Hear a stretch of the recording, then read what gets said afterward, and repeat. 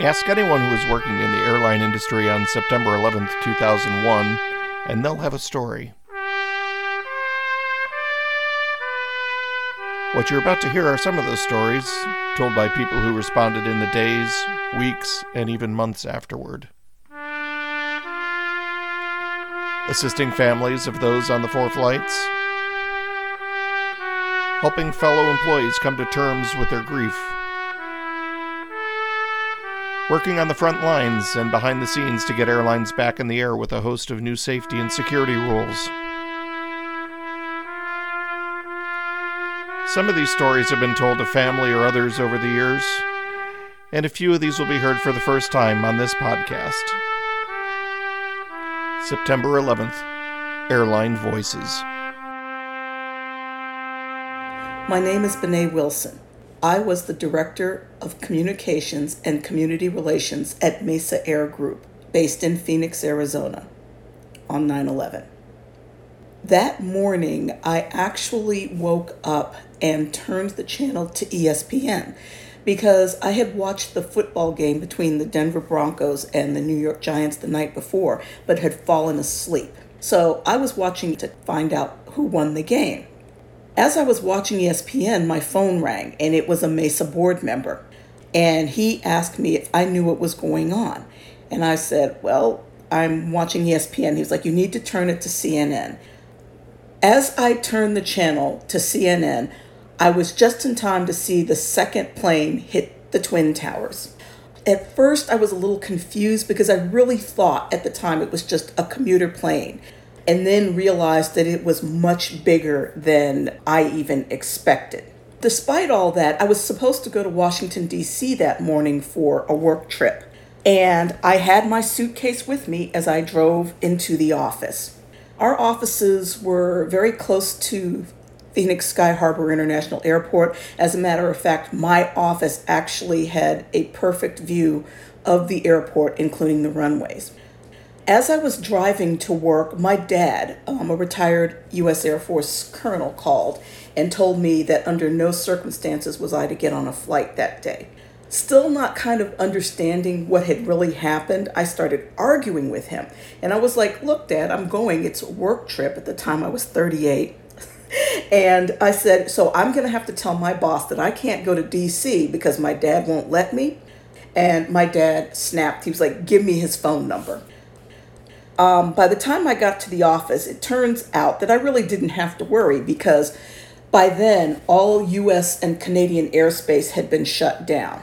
By the time I got to the office, it was a little crazy. There were televisions positioned all around, and our employees were watching things unfold. But there were a group of us who had to take care of things. First, we had a group of flight dispatchers who had gone on a trip to Las Vegas, so we had to scramble to get them a rental van to get back to Phoenix, not knowing exactly what was going on or whether we would need them.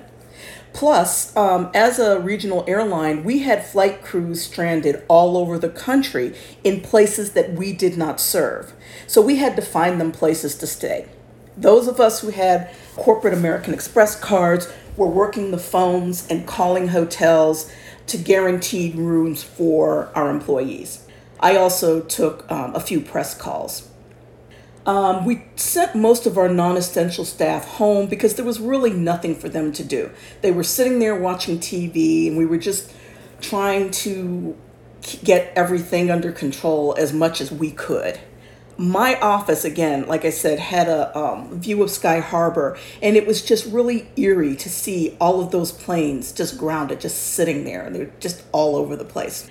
Also, there were fighter jets from nearby Luke Air Force Base that were flying around, so we knew the situation was really serious. I wish I could tell you what the rest of the day looked like, but it kind of passed in a haze.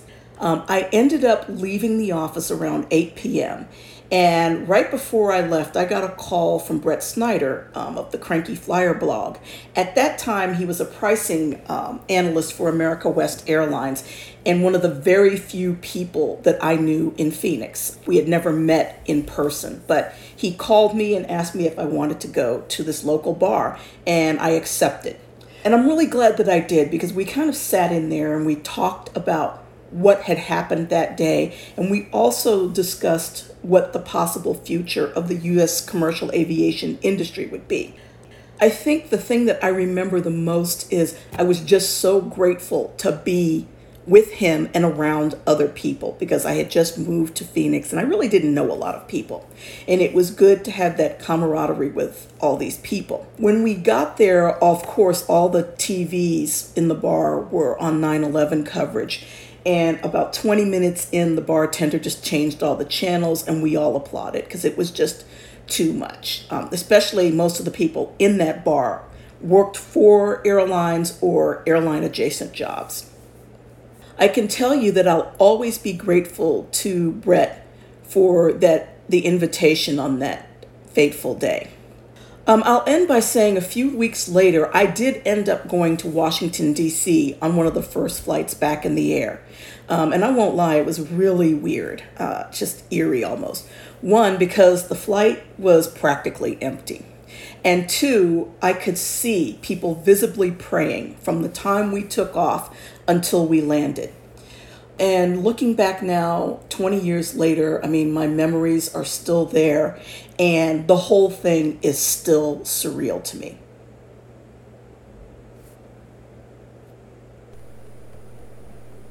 Thanks for listening. This podcast is made possible through individual donations and contributions. If you have questions or are interested in sharing your story, feel free to check out the Airline Voices Podcast page on Facebook, or you can email to airlinevoicespodcast@gmail.com. For those interested in helping support this podcast financially, please visit patreon.com and search for the Airline Voices Podcast. That's Patreon, Patreon.com, and Airline Voices Podcast. Thanks for listening. See you soon.